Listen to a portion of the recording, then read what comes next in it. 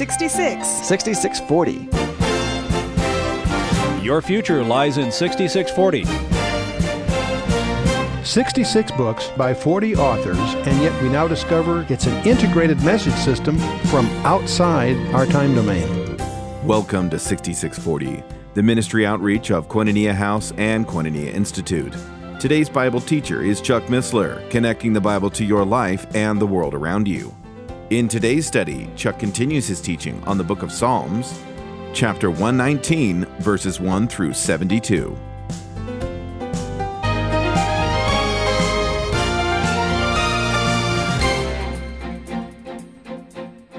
Now, the law to unsaved sinners is an enemy because it announces their condemnation, and the law cannot save them. We tend to emphasize that so strongly in the New Testament that we tend to dismiss it or not disregard it in broader terms. To unsaved sinners, it's the law. To legalistic believers, the law is a master that robs them of their freedom. And many, many people who get into it a little bit and then get enamored with the Old Testament ceremonies and so forth often find themselves robbed of their freedom. That's I encourage them to focus on the book of Galatians, the book of Romans. To spiritually minded believers, the law is a servant. That may surprise you. Why? Because it helps us see the character of God and the work of Christ. You really won't understand the work of Christ unless you understand our condemnation in the law that he has freed us from. But we want to be careful that in our zeal to understand Christ, we don't crawl back under the law. And that's what Paul really hammers away in Galatians and elsewhere. And so this psalm is going to hammer away at the attributes of God, that he's gracious, that he's true and the truth, that he's righteous, that he's good, that he's trustworthy, he's eternal, and eternal light, that God is light. The attributes of God are all through this psalm. We're going to see it from so many different sides. And all through this psalm, there is practical help.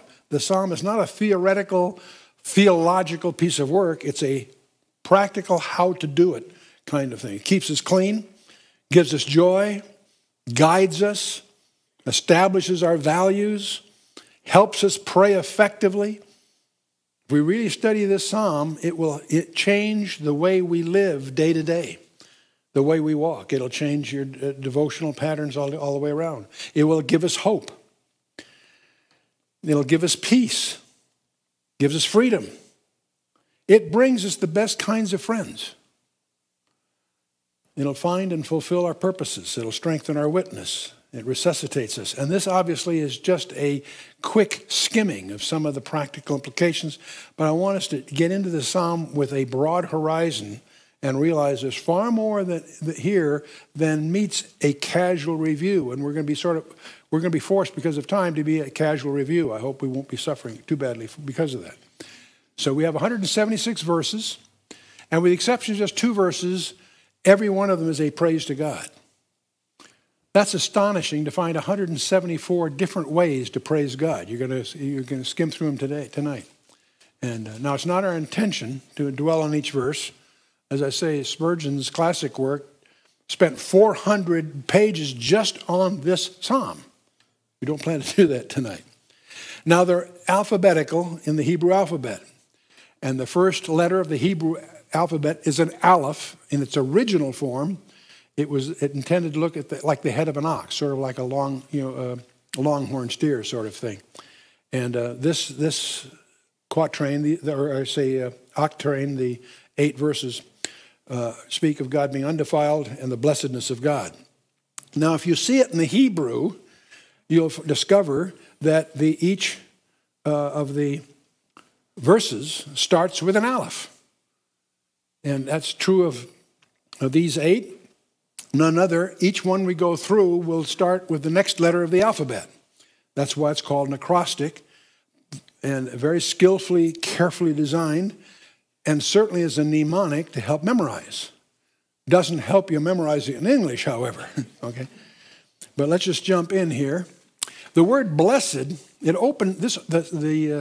119 opens with a benediction, and the word blessed appears in the first two verses, then does not appear in the rest of the psalm. It's going to open with a benediction, and it's going to close with a warning. Blessed are the undefiled in the way.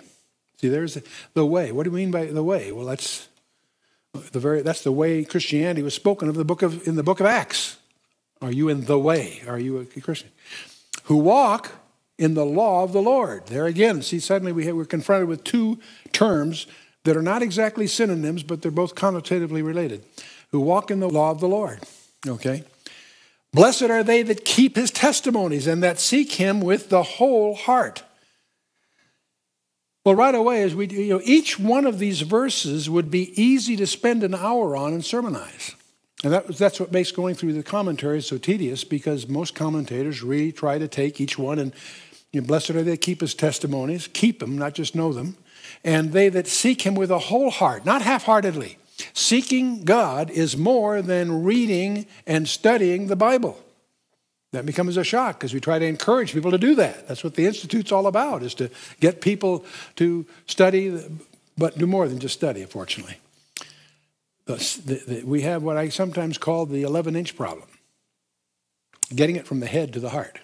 Okay, and seek him with a whole heart, not half-heartedly. They also do no iniquity. They walk in his ways. I won't ask for a show of hands. How many of you do know iniquity? They walk in his ways. Thou hast commanded us to keep thy precepts diligently. Ooh, that's a heavy word. Diligently. I don't think any of us can step up to that descriptor. I don't think any of us are adequately diligent in regard to these things. So this cuts right through it. This reaches right where we live. Oh, that my ways were directed to keep thy statutes. Then shall I not be ashamed when I have respect unto all thy commandments. I will praise thee with the uprightness of heart when I shall have learned thy righteous judgments. I will keep thy statutes. Oh, forsake me not utterly. So that's the first quatrain, the first octave, if you will, of this psalm. So we're 1/22 through the study already, okay? The next letter in the Hebrew, the second letter in the Hebrew alphabet is Beth. And the Hebrew alphabet, and we're not going to get into this too much tonight because it will derail us, but every letter in the Hebrew alphabet is not only pronounceable, but it also carries concept. The first one is the first, and since it means an ox, it means strength, or service. Beth means house or home. And Bethlehem, the house of bread. Bethel, the house of God. Beth is the word for house, and the letter Beth means house. It originally was written like a little line on a TP, but then it becomes RB later as through evolution. But in the way it's written in current Hebrew, which is since Babylon. Before Babylon, they wrote it a little differently. But anyway, this is the letter Beth. And the theme of this group of 8 is to make your heart a home for the Word of God. That's going to be the concept that's going to underlie the next 8 verses. And again, if you see this in the Hebrew, I'm not going to do this each letter, but just to give you the flavor of it, every line starts with a bet. Okay, so this thing is very skillfully organized, not just in concept, but in structure.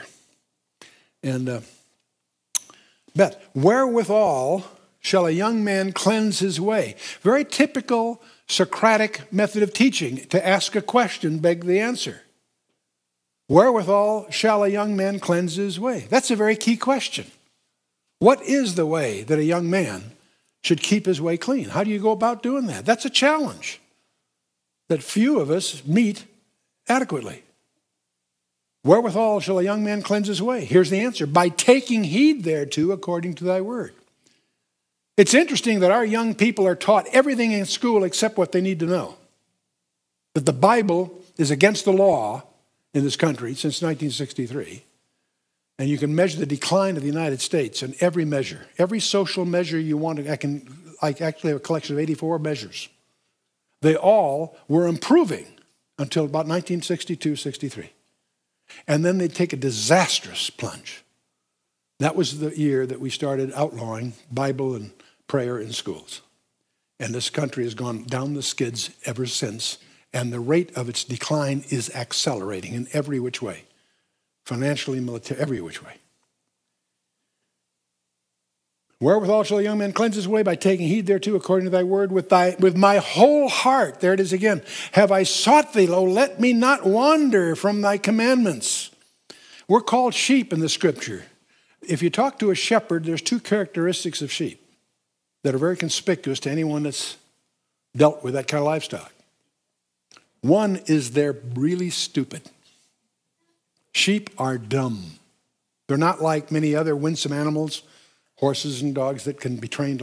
They're dumb. The second thing is, if there is a hole in the fence anywhere, they'll find it. They're dumb except for the one skill they seem to have innately is to find an escape or find a hole to get around. Anyway, lo, let me not wander from thy commandments. Thy word have I hid in mine heart that I might not sin against thee. Ooh, that's an interesting verse. That's a call to memorization.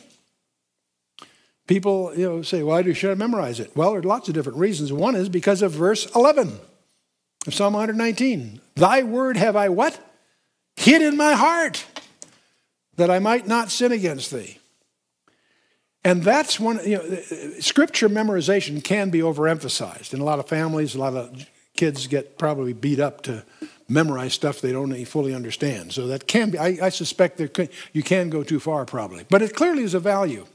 And it's astonishing to discover how common scripture memory was among the ancient leaders. Caesars. I'll tell you a story in a little bit. We get a little further. Amazing stories that come about because it was taken for granted that people knew their Bible. Many anecdotes. Lockyer's commentary is full of historical anecdotes of great people of all kinds and shapes and walks that knew their Bible. They took for granted they memorized it. And but there's another reason people say, what version do you like best? And I usually answer, well, I like the giant print version.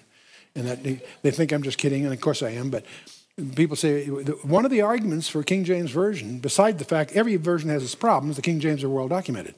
But the other reason that so many of us draw back on the King James is because of its majesty, but also if you're going to spend energy and effort to memorize the Bible, you want to do it in a version you know is going to be around 20 years from now. There are a lot of modern ones that are very comfortable for lots of reasons, but they're going to be eclipsed by others. And you know that 10, 20 years from now, the versions that are around are going to make the ones we have now, they'll be better. But the King James will always be around. It'll never be uprooted out of our cultural background. And and there's a half a dozen words that you need to learn that have changed meaning.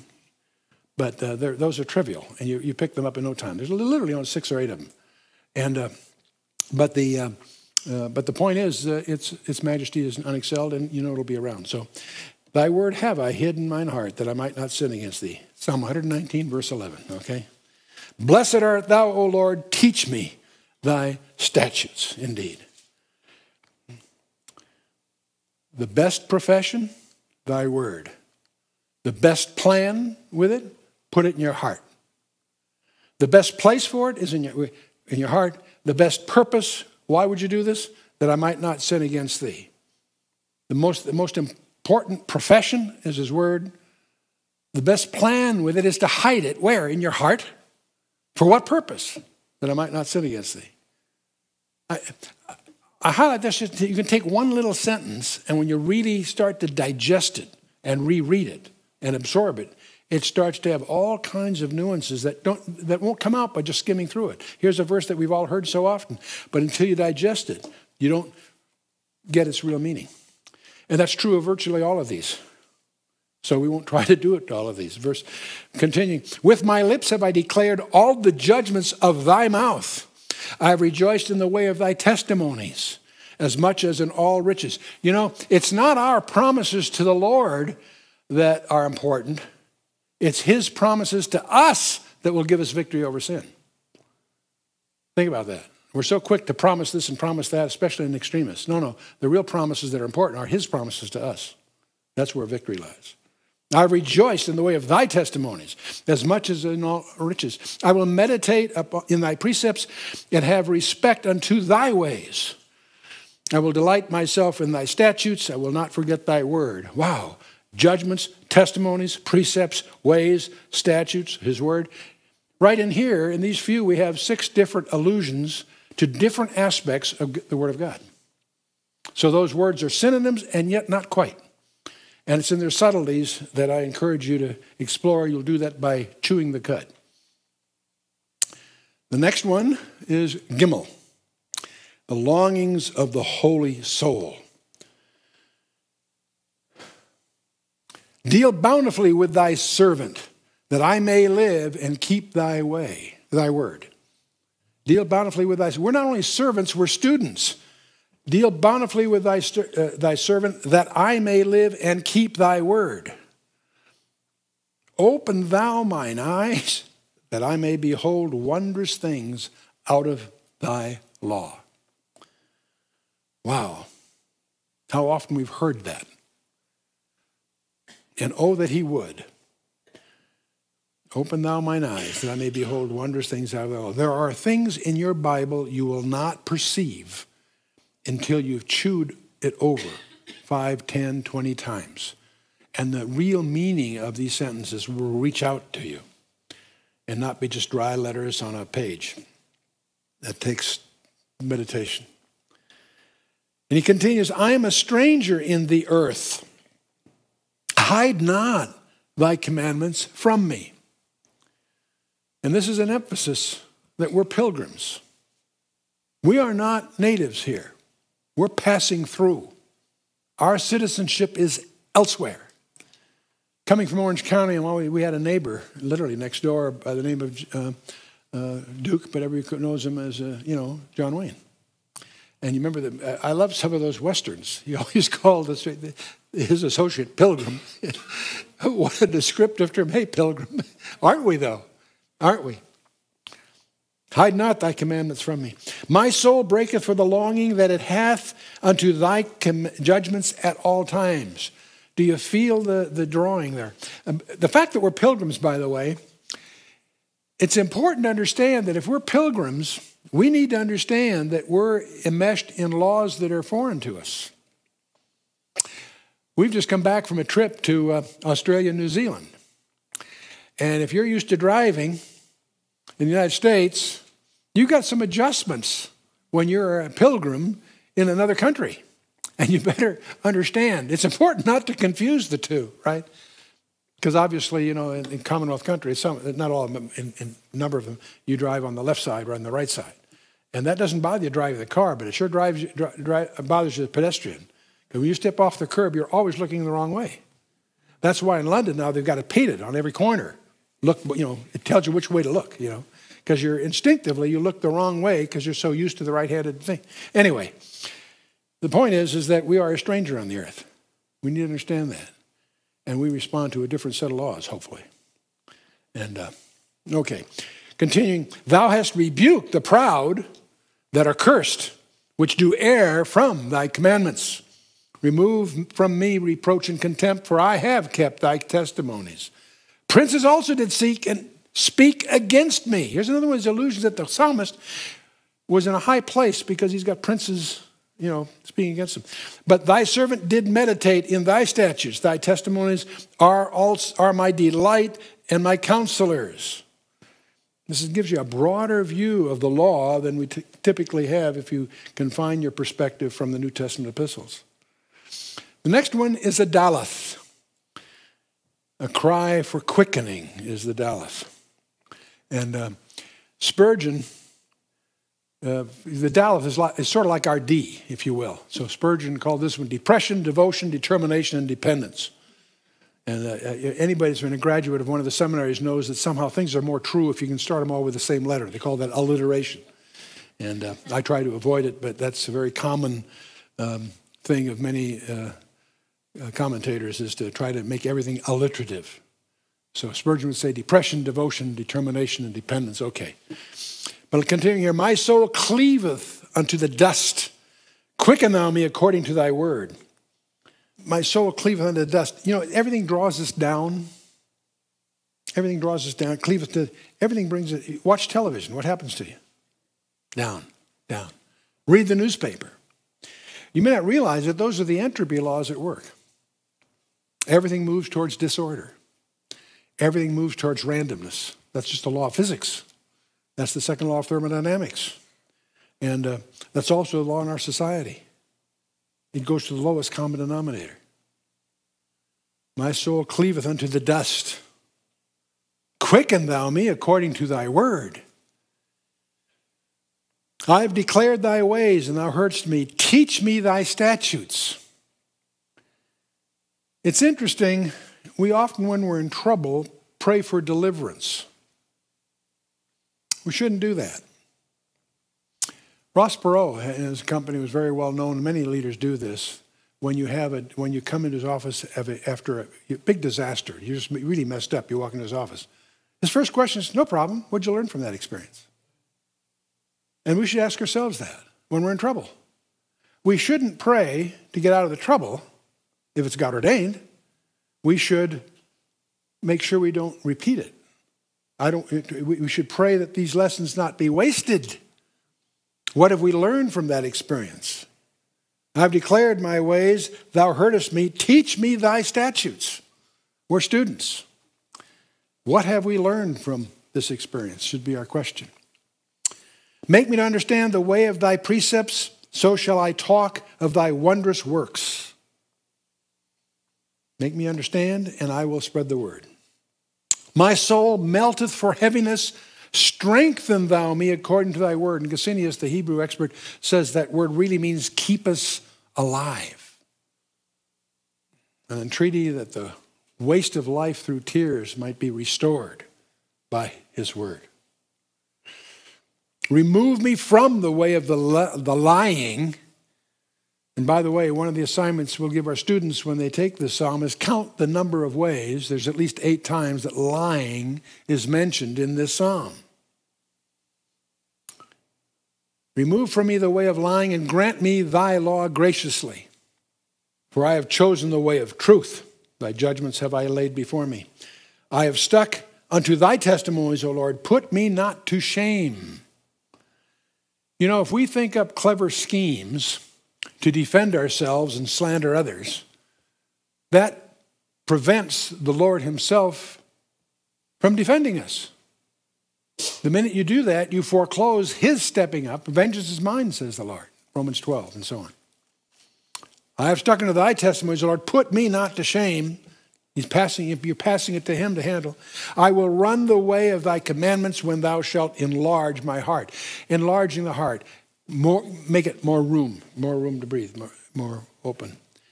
The next letter is a hey. And the hey is like a breath. Like if you remember George Bernard Shaw's play called Pygmalion that was made into a movie called My Fair Lady. Remember Henry Higgins to get this Cockney gal she could never pronounce H's. So she gave him, in Hartford, Hereford, Hampshire, hurricanes never happened. And she had to, they had the instruments. So anyway, the hey, it's an H. It's like our H. And so it's an outbreathing. What's an outbreathing? Okay. It's going to be faithfulness, the result of divine inworking. This group, this octave, will be the most prayer-laden segment of the psalm. So it's a hey is an outbreathing. The whole thing is a prayer. I am convinced that no matter how much we study, we'll miss a great deal of it because it was designed to be in Hebrew. And all of us, at best, have that very second or third hand. But let's go on. Teach me, O Lord, the way of thy statutes, and I shall keep it unto the end. Wow. Ending well is what it's really all about.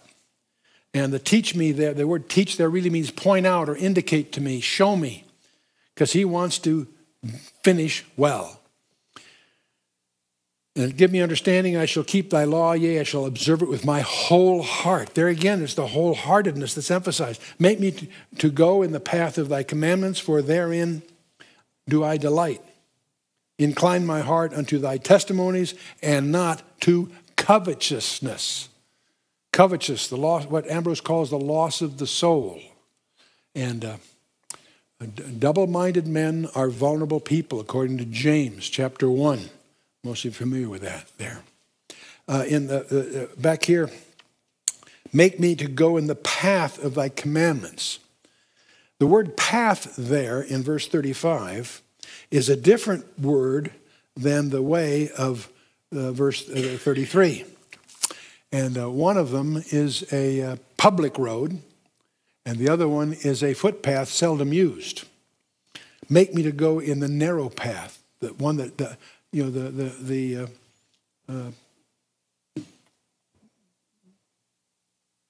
I'm starting to say the lonesome road. That's not the word I'm looking for.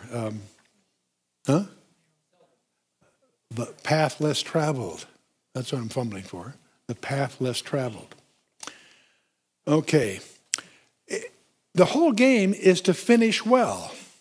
Doesn't everybody finish well? No. Lot didn't. He blew it. Samson started off great, few pranks, didn't accomplish a lot. King Saul started off great, blew it.